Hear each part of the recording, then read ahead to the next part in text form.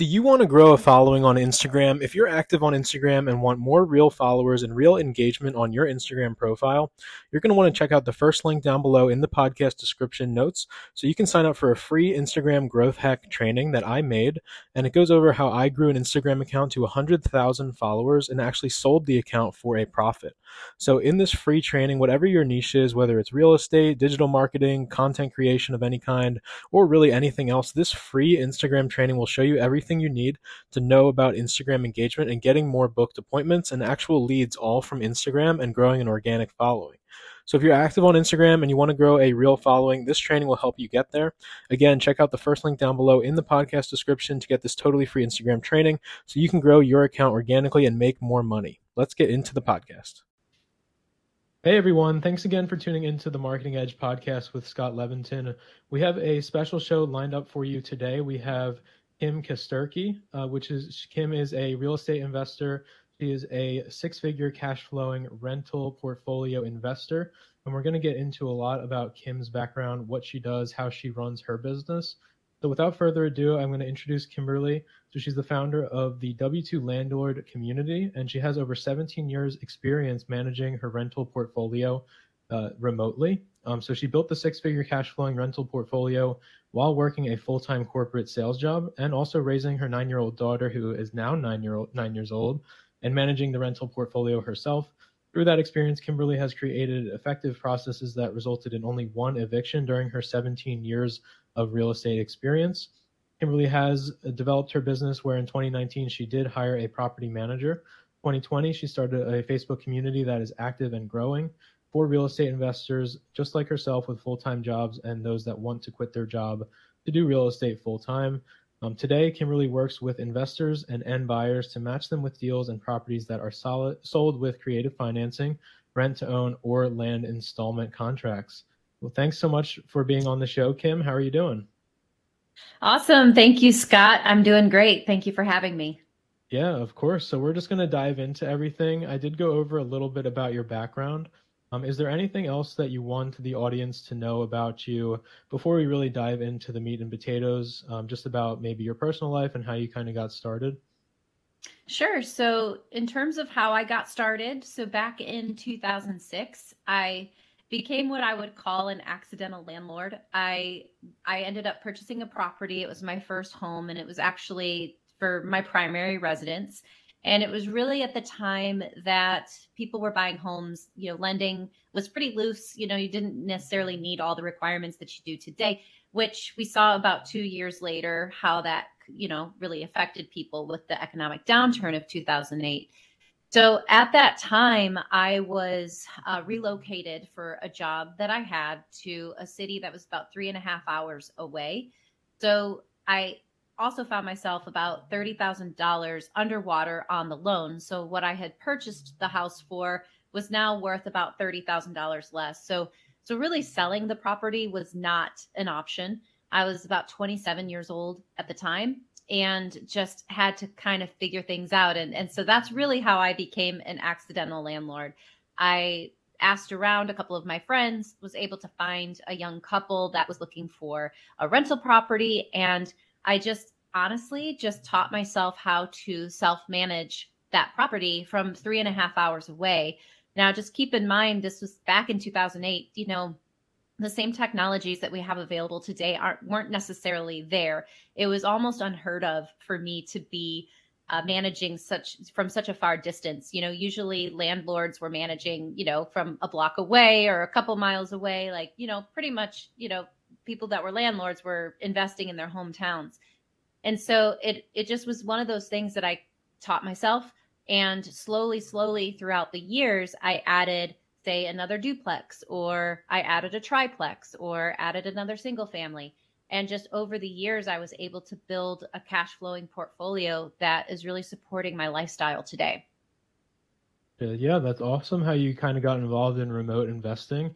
I do kind of want to dive into that because people that are maybe listening, they want to get into real estate, they want to start their own business, but maybe the market that they're in, for whatever reason, maybe it's not a good real estate market to start with. Can you go over the remote investing and kind of how you got started with remote investing and how you were able to manage, your properties, not really being all that close to the, to the property? Sure. So how I ended up doing it back then was, if a maintenance request came up, say the tenant reached out to me and I had to, fix a drippy faucet or get an HVAC guy out there, I would go around, I'd make some calls, and I would just start connecting and just making relationships with contractors. And over time, I was able to build a Rolodex of people that I trusted, and they trusted me, that if I called them up and sent them out, that they were going to get paid quickly and at a fair rate. And I knew that I was being charged a fair rate. So, over time, it took me a while to build that up. It took me a couple years, but again, I was able to build that up. So how I would recommend somebody doing it so that it doesn't take them a couple years, is I would really do some research on a market. I mean, there's a lot of really great resources out there, biggerpockets.com, Facebook groups. If there's a specific market that you're looking into, I would just highly recommend getting on that local Facebook group, finding the Real Estate Investment Association group, or real estate investors of, let's just say, Memphis, Tennessee. I'm just using that as an example. You can go ahead and join that group, and just really, you can actually search your keywords through that group. So if somebody's already asked the question of who's a good handyman or who's a good plumber, those questions have already been asked. You can search that and start reaching out that way, or you can connect with property managers in that group, talk to them, get some insight. I just say networking is so important these days. And because we have technology at our fingertips, it's really easy to have those conversations. It doesn't take you years to build that relationship group as I did. It's a lot faster of a turnaround these days. Yeah. Mm-hmm. Yeah, it's interesting you mentioned Facebook groups, because that's how I actually, came across that, you were interested in being on the podcast. So I'm a big believer in Facebook groups, especially in the real estate space. There's just so many Facebook groups pretty much for any market, or even just like a small town or a small city. There's basically a Facebook group, a real estate Facebook group for pretty much everything. At least for major markets, there definitely will be Facebook groups. So yeah, I'm a big believer in using Facebook groups, especially for networking. So I want to kind of move on, get back. We're going to actually backtrack a little to your early years of real estate investing and kind of how you got started. So when you were getting started, you said, you have been doing it for 17 years, which goes back to, the '08, before the financial crisis. Besides like the obvious challenges with the financial crisis in '08, what were some other challenges, maybe like when you first got started, whether it's, forming your LLC if you have one, or could you just go over some of the other like common challenges that you faced and maybe people just getting started might face for getting started with real estate? Yeah. So my biggest challenge was, me personally, because I was far away, being taken seriously. I was just a voice on the phone. And gosh, rewind back 17 years prior, I was young. So I think that, a lot of the contractors or people at first just really didn't take me very seriously. But because I was consistent, and because I kept showing up, and because I paid on time, and because, I kept sending them work, I was able to build some really good relationships that way. Another challenge too is that, at first, maintenance requests seemed a little scary to me, because this was something new. I was honestly holding on to the property at first just to wait to get my equity back so I could sell it. So my mind still wasn't, hey, I'm a landlord. It was more, I'm just managing this from a distance. So at first, the maintenance seemed a little bit intimidating. But honestly, what I learned is that maintenance calls usually are a lot less complex than you think they're going to be. The tenant's going to call and be like, oh, this is crazy. And it's just like this is so bad. And, I learned not to jump in on that same emotion, but to like really keep it to the facts, really keep it simple, and to really just have a process in place. So I was able to really streamline it over the years, instead of jumping in and freaking out and calling this person and that person. I had the tenant text me the maintenance request. Once I received the text, the tenant already knew that they would get a response within 24 to 48 hours. A lot of these maintenance things weren't necessarily emergencies. A drippy faucet is not an emergency. Obviously, a fire, a water break, things along those lines, those are emergencies, and I lay those out in my leases. But anything else beyond the emergency is handled within 24 to 48 hours. So then that gave me an opportunity to call my contractors. And then what I would do is I would have the contractor call the tenant and coordinate the time for the contractor to go out. That way it took me completely out of it. All I had to do was intake the maintenance request, align it to the right contractor, and then the contractor did the rest. Then I would get a call from the contractor after they evaluated it with the quote, what it would entail. And a lot of times it was very simple stuff. So I would say the biggest lesson is don't let the maintenance be intimidating, and also to follow a repeatable process, because then when things do come on your plate, it doesn't feel so out of it. It doesn't feel like an emergency. It just feels like you're following a process. Mhm. Yeah, I agree. It seems like at least the people I've talked to, and when I was getting started, again, I was a loan officer, so a little bit different, but just like the maintenance and kind of just the upkeep of like the whole, real estate investing process, it kind of, I'd say deterred me a little bit, and maybe I had a misunderstanding about really what all goes into the maintenance. But the way you explained it just now, makes it, seem like the maintenance, again, it's manageable. And even though that's a reason that a lot of people don't get started, I think it's a good point you brought up that, it's really not something that should deter you. I want to get back to when you got started. So, and you mentioned that you did work, a full-time corporate sales job, at least up until I think it was 2020. When you were first getting started in real estate, I'm guessing you got started part-time. Is that correct? I did. So real estate was more my side hustle. And I knew that I wanted to leverage real estate investments and build cash flow really for my retirement plan. That this kind of evolved a few years after I purchased my first property. And then I also had just purchased a duplex. And then after seeing the cash flow come in from the duplex and that first property, I thought, okay, what I'd like to do is I'd like to build this portfolio to support me in retirement. I still wasn't necessarily thinking that I wanted to necessarily leave my corporate job.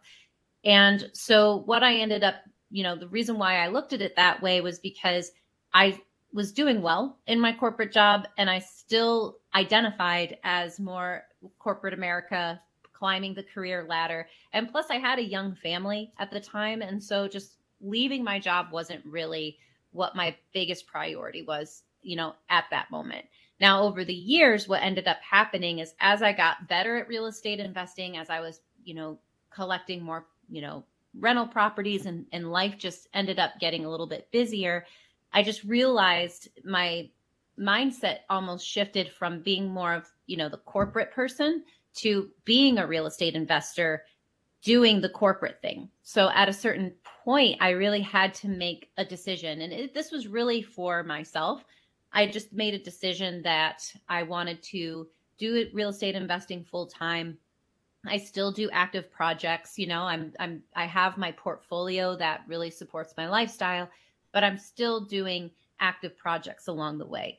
So I ended up leaving the corporate job actually very recently, the end of 2022. It took me about 2 years after I decided that I wanted to do real estate full time to actually prepare, hit the guideposts that I put out for myself, so that when I did finally make the move, that I was almost landing in more of a soft landing pad, not just jumping off of a cliff and building the parachute on the way down, Hmm. which is a Yeah. great way to do it too. But that's just not my energetic approach. Yeah, for sure. And like when I was getting started with, freelance writing, and I was still working my corporate job, I kind of did the same thing like that you were just describing, where I built it up where I was making, at least some income, where when I went out on my own, like I could still support myself as I was growing the business. So I think that's really good advice. Not really, it's not for everyone to just drop everything and dive right in, especially in, a field like real estate, because there is a lot of risk, obviously, investing in properties. So, yeah, I kind of agree. You definitely, before you get into real estate, I think you should have, some way of supporting yourself, because just like you mentioned, and just in my experience, it can start out pretty slow. Now, going back to like leaving your corporate job, because I feel like that's the goal of a lot of people that are probably listening. a lot of the people listening probably have a side hustle. Maybe they want to get started in real estate, but they have their, their full-time job where they're working typically, 9 to 5 hours, and it can be hard just to get started in real estate. So, do you have like any advice for someone who is, they have their full-time job, but they want to eventually quit and eventually do real estate full-time? Like, do you have any advice maybe on acquiring the rental properties to start, or just any advice for people that want to, quit their job and really get into real estate full time? Yeah, absolutely. So, what I would highly recommend is every single metro area has a real estate investment association, and they typically call them REIAs, REIAs. And I would say get affiliated with one of your local real estate investment groups. So that would be the first step. Then I would go onto Facebook and I would join any real estate investment groups that just appealed to me. So there's some really good ones out there. There's a rehab fix and flip one. There's, you name whatever strategy you're looking to do. If you want to do landlording, buy and hold, you want to do rent to own strategies, you want to do fix and flip, there's a Facebook group for everything. I even have my own Facebook group, which is for, real estate investors who have full-time jobs. That's the name of it. And so there's just a lot of communities out there that you can start networking. So that would be my first step. And then the second step, I would want to ensure that you want to define a strategy that works for you. So having a full-time job and utilizing real estate more as a side hustle, you're probably, or at least if I was to do it all over again, you want to look at those strategies that are a little bit more passive, that you're not having to put a whole lot of effort in. So fix and flip is very active. Wholesaling, very active.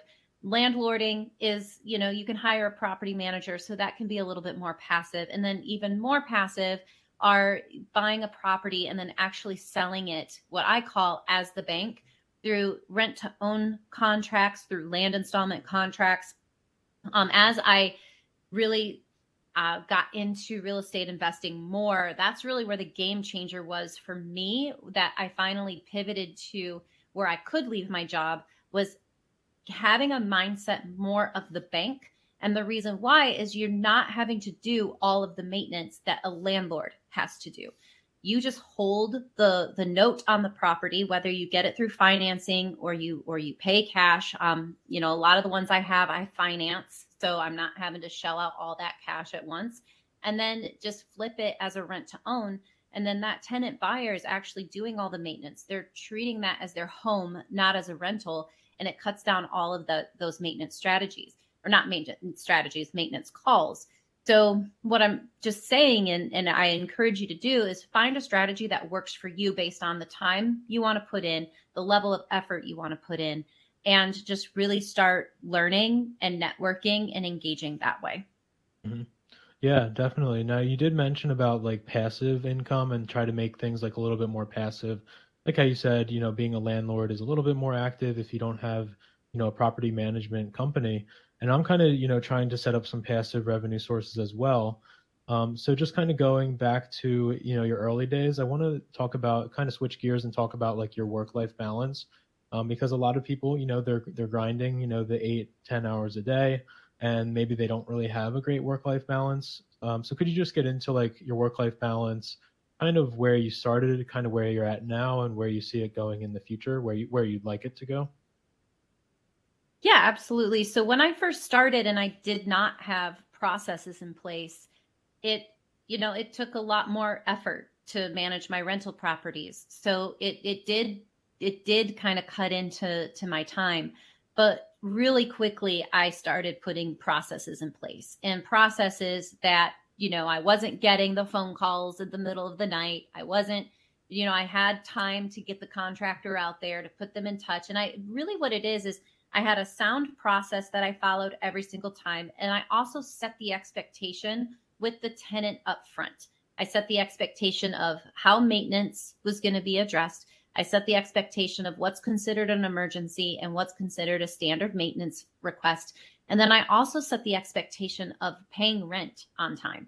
So having those conversations up at the front end, really, it honestly, it helped bring in the right tenants, and it helped screen out the tenants that were like, ooh, she's going to make me pay rent on time. I really don't want that landlord, which is a good thing, right? Because then you're not dealing with headaches down the road.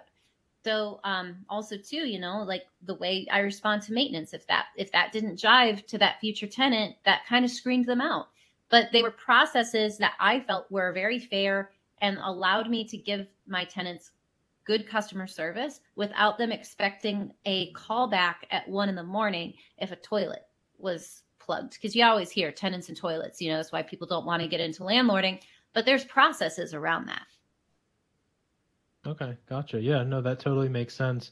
Now you mentioned, the tenant with the broken toilet, those types of situations. Do you have any like tenants that, just over the years were kind of like a problem and kind of, I guess where I'm going with that is if someone's just getting started in real estate investing, how do you kind of deal with a tenant, whether it's, whatever the case may be, how do you kind of deal with a tenant where, maybe they're breaking the law or just you're having just a troubled tenant? How do you kind of approach that?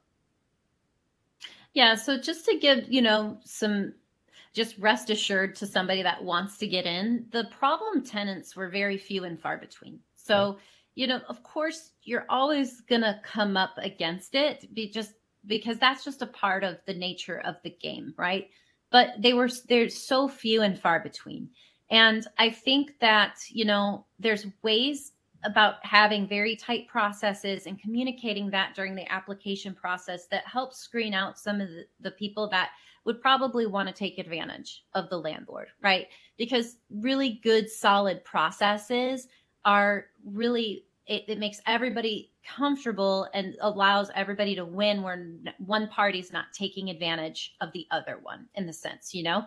So that's one way that you can kind of help screen out the problem tenants.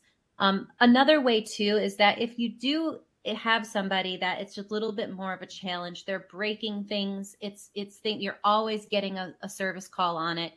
I also have how do I want to say this? I have rules, or not necessarily rules, but just verbiage in the lease that really lays out what I, as the landlord, am responsible for and what the tenant is responsible for. And what I mean by that is if a bottle cap gets thrown into the garbage disposal and it breaks the garbage disposal, well, that's me as the landlord. Yes, I will get that fixed because that is the garbage disposal. But as the tenant throwing the bottle cap down the garbage disposal and ruining it, they're responsible for paying for it.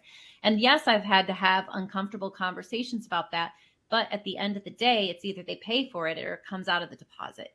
So those are some of the things that you can kind of handle it. And you only need one bottle cap or one invoice to the tenant that it's from their damage, that really quickly stops.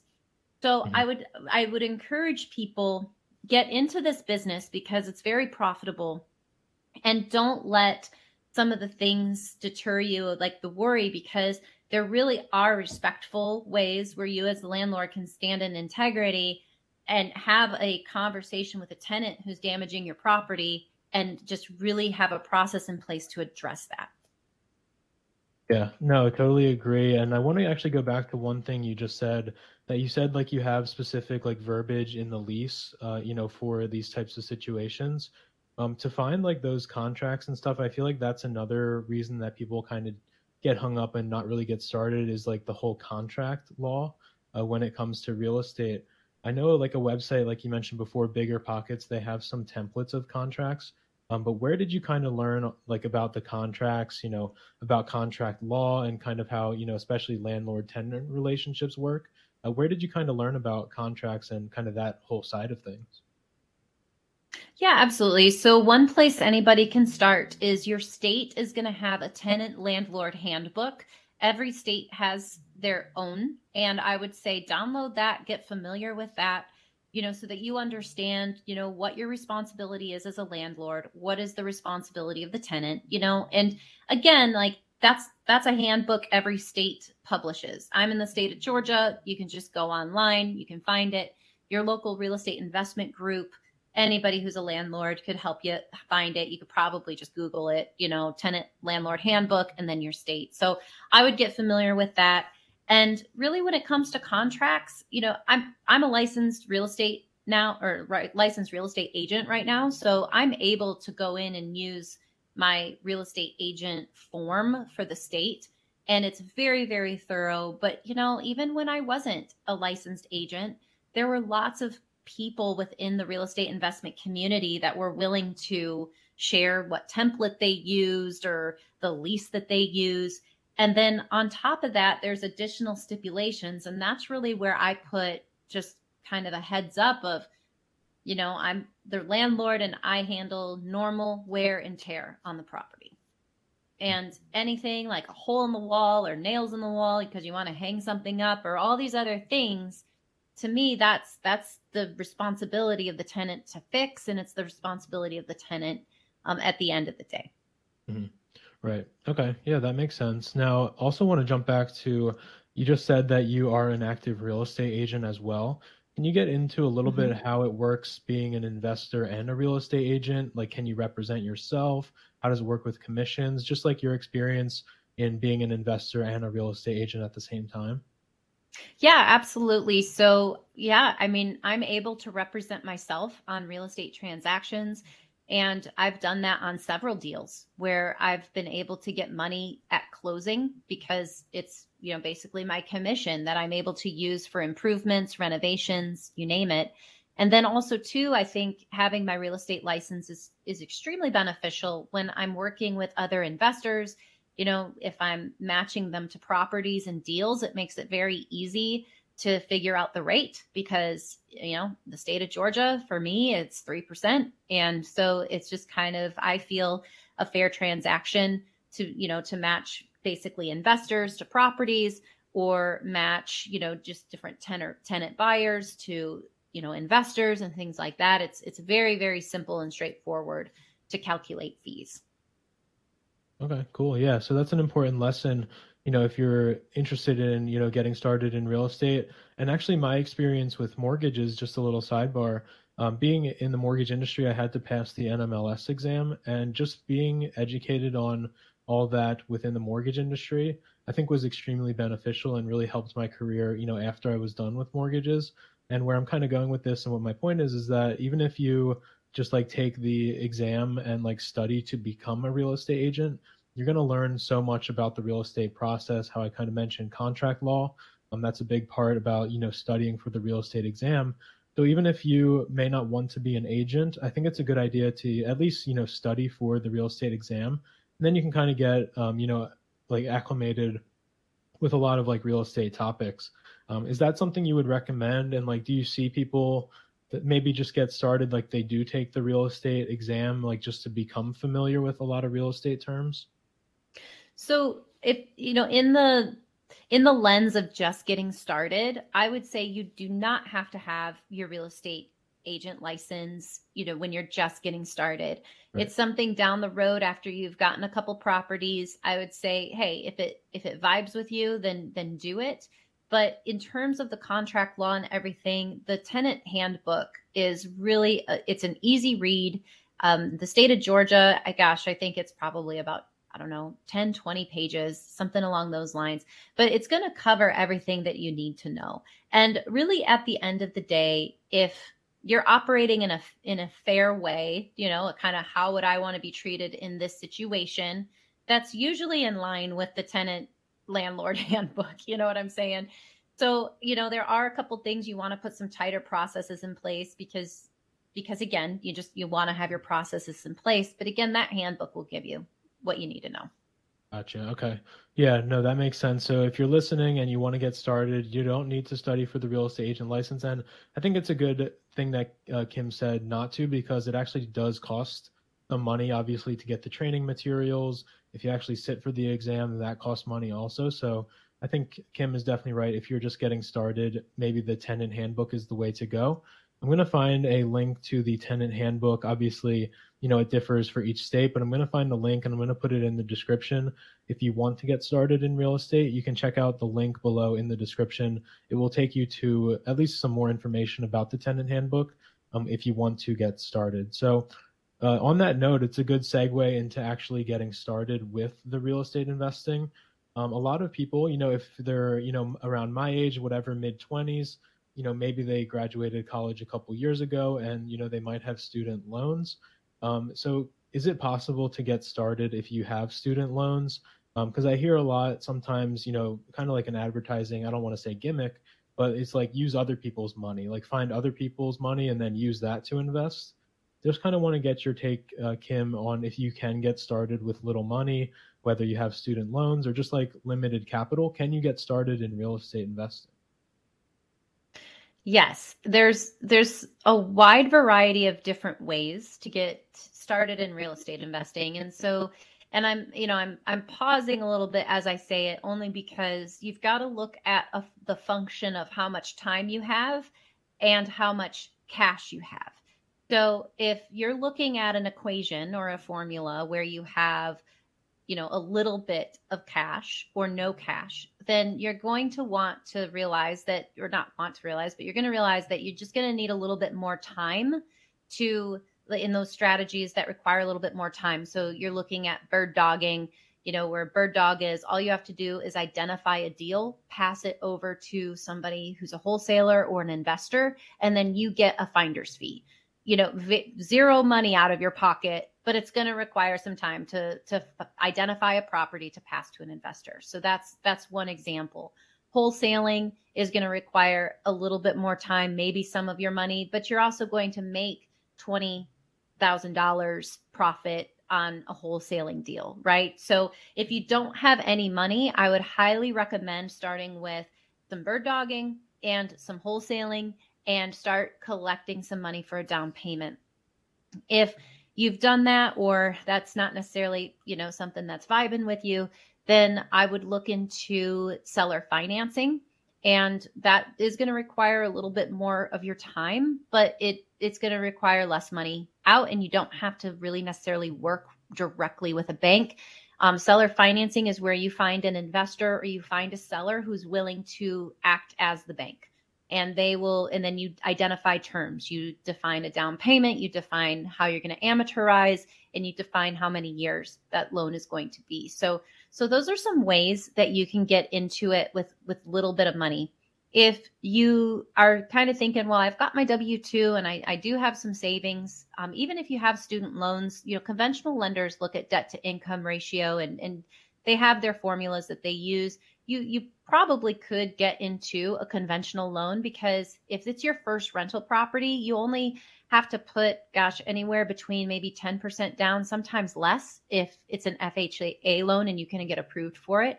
I believe the first rental property I purchased, I put, I think, 5% down, but things have changed over the years. So just understand your lending laws. So it's just, again, how I want to answer that question, because there's just so many different strategies, is it's a function of how much money you have and a function of time and whatever you're willing to invest. But that is what it requires with real estate, is one or the other. Mm-hmm. Yeah, no, I totally agree. Now, want to unpack one thing that you said, and you kind of touched on wholesaling. Now, when I was just getting started in, learning about real estate, I came across wholesaling, and I came across, people, a couple that I just remember clearly, like on TikTok or advertising on Facebook. Here's how I make, like you said, $20,000 per deal. Can you go over, just like from a high level, what exactly is wholesaling? Because to be honest, I still don't really have a full understanding of what wholesaling is. My understanding is that you don't need like a license to do it. But if you are knowledgeable in it, could you just explain from a high level what exactly wholesaling is and how it kind of works? Yeah, so wholesaling is really, somebody that's out looking for off-market deals. And the reason why you don't need a real estate license to be a wholesaler is because it's not listed on the multiple listing service. And you need a license to list on the multiple listing service.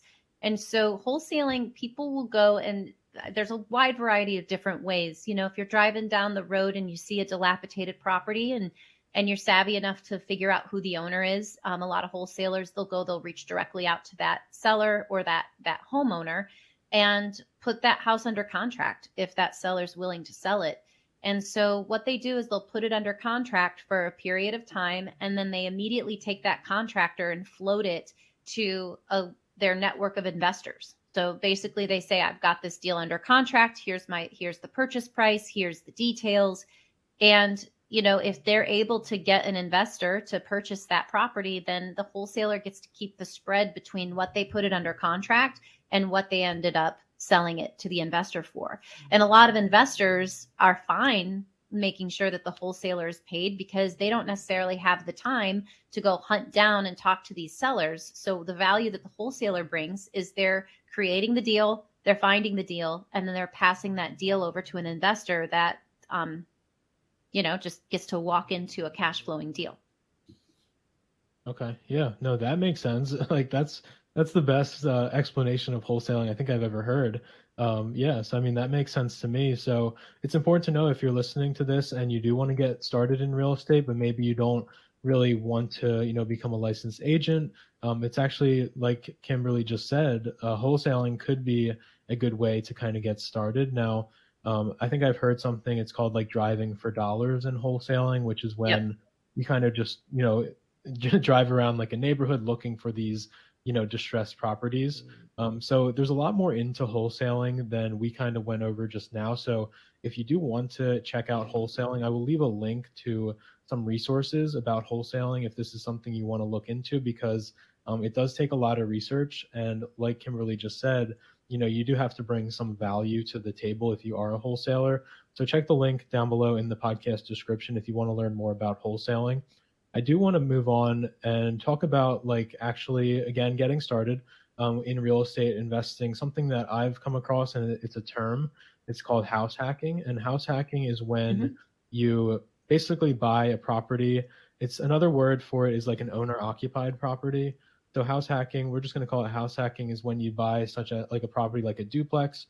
You live in one unit and rent the other out to a tenant who pays monthly rent, and then that monthly rent either pays for your mortgage or at least reduces your mortgage payment each month. And just where I'm kind of going with this with Kimberly, have you seen like house hacking work in your experience? And do you think that's a good way for people to get started?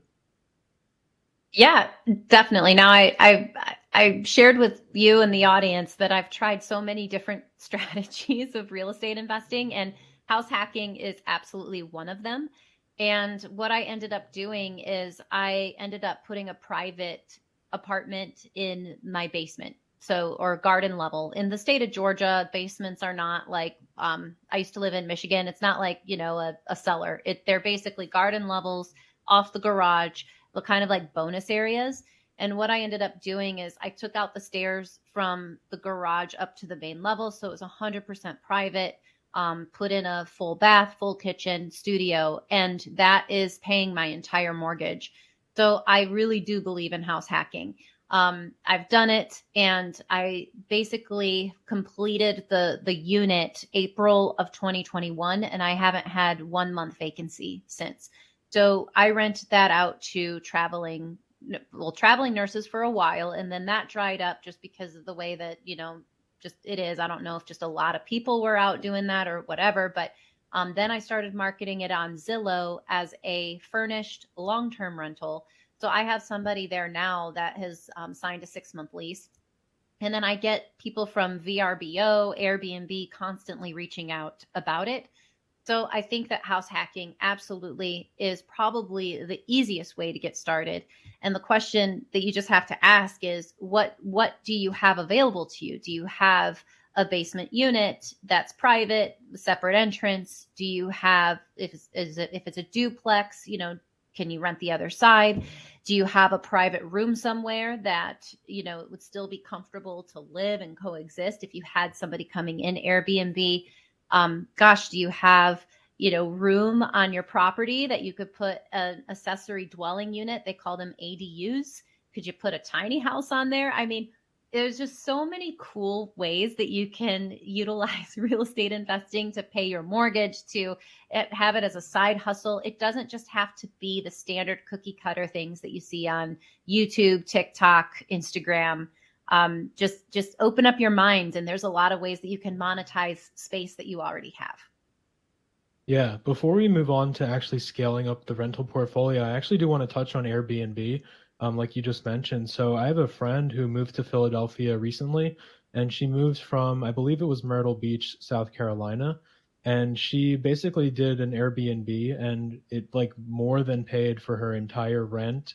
But then I did come across something called Airbnb arbitrage, and I think Airbnb arbitrage, at least my understanding, is when you basically you rent out a lot of properties on Airbnb that you don't really own, I think, and you kind of just collect the money. Now you're not breaking any of the rules of Airbnb, but I think again Airbnb arbitrage, at least my understanding, is that you just kind of rent a lot of properties and you kind of just build up that portfolio. Can you just touch on a little bit about like Airbnb investing? If you've seen, Airbnb arbitrage, and kind of like, is Airbnb a good way to get started in real estate investing?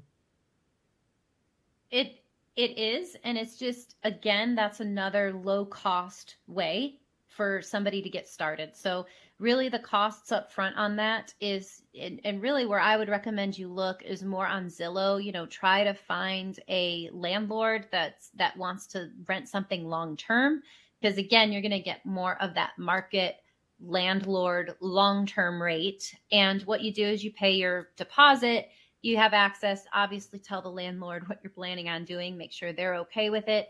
And then the way that the arbitrage works is then, you would furnish it, you market it on Airbnb, VRBO, and then you're able to keep the spread. And I actually have a friend who's doing that right now. And the way that I was able to meet this couple was because in one of the rental properties that I purchased just recently, it's more near like kind of like the downtown Marietta, Georgia area. And what I was doing is I renovated the basement, did the same thing that I did to my own house, took out the stairs, made a duplex out of this property. So I furnished the upstairs, I furnished the downstairs, and I just didn't want to do the management of Airbnb. So the moral of the story is I put it out on Zillow as a long-term rent. And here came, this husband wife couple who are doing Airbnb arbitrage. And I was able to get what I wanted from it. They took over, and yes, they are making a profit, and I'm happy for them. But again, as the long-term landlord on there, I'm getting what I need and what I want, and they're able to get the profit without having to buy the property. So I think that rental arbitrage is a really great strategy for those that want to get started and don't have a lot of money to put down initially. Yeah. Yeah, that makes sense. And then, yeah, we're going to switch gears. So at this point, we would hope that people that, they have gotten started real estate investing, maybe they've gotten some rental properties under their belt, maybe they're actively managing everything themselves. How did you get into actually scaling up your business? Because, like you said, 17 years in real estate investing. How did you know when it was time to scale up, and what was your process in actually scaling up your real estate business? Yeah, I looked at what my goals were, what I wanted to bring in each month to just live the lifestyle I wanted to live. And so that number is going to be different for everybody. I just had to take a look, an honest look at if I was living the life the way I wanted to live it, where, I wasn't cutting certain things out that I could just kind of, live freely, what is that number? And then I figured that number out. And then I went and chose strategies that would help me hit that number. And so, as you can see, I've tried a lot of things. I've done a lot of things. And really, at the end of the day, what I personally have settled on are the strategies that require the least amount of time and the least amount of maintenance. And so that's really what's helped me get to my personal financial independence number. And even today, I mean, even though my portfolio cash flows and I'm happy with it, I'm still out doing active projects and still out, still doing things. So even if you decided to scale up to whatever number personally need, and you end up retiring from your W-2 or your job, you're still keep in mind that there's probably some active things that you're still going to want to do. It's not just everything's done, even though you've scaled, or everything's done, even though you've hit your, financial independence number. Mhm. Right. Now, yeah, that makes sense about scaling up and your kind of process. Now, obviously, this podcast is a great resource, and there are a lot of resources out there. But for someone just getting started in like scaling, are there any resources that you would mention, like any online publications? Like, would you recommend Bigger Pockets as one? to kind of get to learn how to scale your business? Yeah, so I love bigger pockets. I think you can even take it a step further and just go to your local real estate investment associations. The people there have already scaled or they're in the process of scaling, and everybody's definition of scale is different. So you're going to want to align with somebody who's doing what you want to be doing and kind of living the life you want to live, and then just see how they did it. And I know real estate investors who they scale up to hundreds and hundreds of units, and that is like their best life. And then I know real estate investors that have scaled up to the point that they're like, hey, I'm good and this is my best life. Maybe they pay off all their mortgages and they're living debt free and have their cash flow coming in each month. So you really want to define how you want, like what is success to you, and then go local to go find those people and just network the crap out of that. Just network. And I think physically seeing somebody sitting right in front of you doing what you're doing is the biggest motivator and the best way to level up. Yeah. Now you mentioned like some resources, like the Real Estate Investment Association. It could be a good resource. I want to talk a little bit about like technology in real estate, and because like in my industry with search engine optimization, there are a lot of software tools that I use that I honestly couldn't do business without. Are there any tools that you use in your daily life, whether it's Zillow, that could be one, any other like online software tools that you use, frequently that make your job as an investor easier? Yeah, absolutely. So definitely Zillow.com. I use the Zillow platform to search for properties. I use it all the time. I also use their rental manager to manage the properties that I don't have a property manager for. So that's another tool that I use, is their rental manager. And then I use a tool when I'm actually seeking and doing research on maybe different markets that I want to go into, or someone's like, hey, I've got this great deal and it's over here in Florida. I'll use a website called Neighborhood Scout, and it's all free. They do have a paid version that I've never used, I've never needed to use. Everything that I look for that I need to see for my back of the napkin analysis is all there in the free version. So Neighborhood Scout is good. Definitely 100%. You have to have some sort of video conferencing tool. I use Zoom. I'm looking into StreamYard right now. That's one. And then I would say you're going to want to have a Calendly link. You can get a free option there. I pay for it just because, I have multiple different meeting types, but you're going to want something along those lines. And then, gosh, what else? Oh, DocuSign. You want to have an electronic signing tool. So I use DocuSign. And then I get a lot of questions from people about screening tenants. And there's two different sites I use. I started out using, at first, TransUnion has a mysmartmove.com. You can use that. But then also Zillow Rental Manager has a really good tool as well for screening tenants. So again, God, I could probably go on for a while, but I think we covered a good bit of the real estate business and those tools right there. Yeah, for sure. I think it's good that you mentioned like StreamYard. I actually did give StreamYard a try, and I actually stopped using StreamYard for some reason, and I'm not sure if it was just the quality of like my camera, but for some reason the StreamYard, my camera and my image on StreamYard, it didn't look very good. So I actually saw a video by Pat Flynn, who is the creator of Smart Passive Income, and he Oh yeah, recommended love him. Squadcast, which is actually what we're using now, and I'm really happy with it. So just something to consider. I have heard good things about StreamYard. I'm not sure if it was just my camera quality, but didn't I didn't stick with StreamYard. So long story short, there are a lot of different, especially streaming platforms. Now, one other platform that I use, it's called Kartra, and Kartra is a relatively new platform, and it's kind of like an all-in-one CRM because you can do your email marketing, you can collect leads, you can create lead magnets. So if you're, getting into real estate investing and you want to, really start on the creating content side of things, you're going to want to at least look into Kartra because it lets you make landing pages where you can capture people's emails, if you're doing a lead magnet, And there's just a lot of other features with Kartra. So that's just one thing that I wanted to recommend. And then, like Kimberly said, like DocuSign, you will need something like DocuSign. I use PandaDoc, so there are a lot of different options as far as getting documents signed. But other than that, I think all the tools that Kimberly mentioned, especially Calendly, you're going to need some way to keep track of your calendar, whether it's appointments. So you're definitely going to need something like Calendly. And so that's just good for anyone getting started in real estate investing.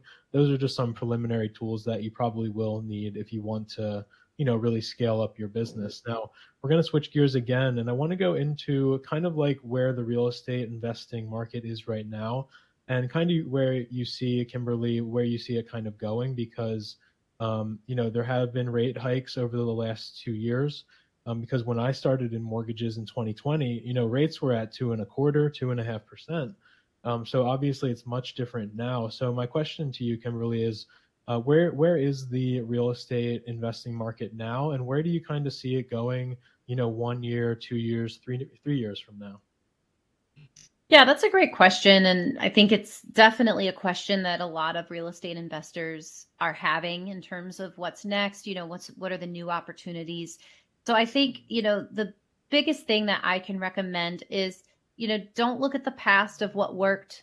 Start looking into the future of where the opportunities are. And where I see those being is in really more taking on transactions or deals where you're the bank. And what I mean by that is, you can talk with sellers and negotiate deals with sellers directly, and then flip those contracts and sell them rent to own, or a land contract deal, or contract for deed.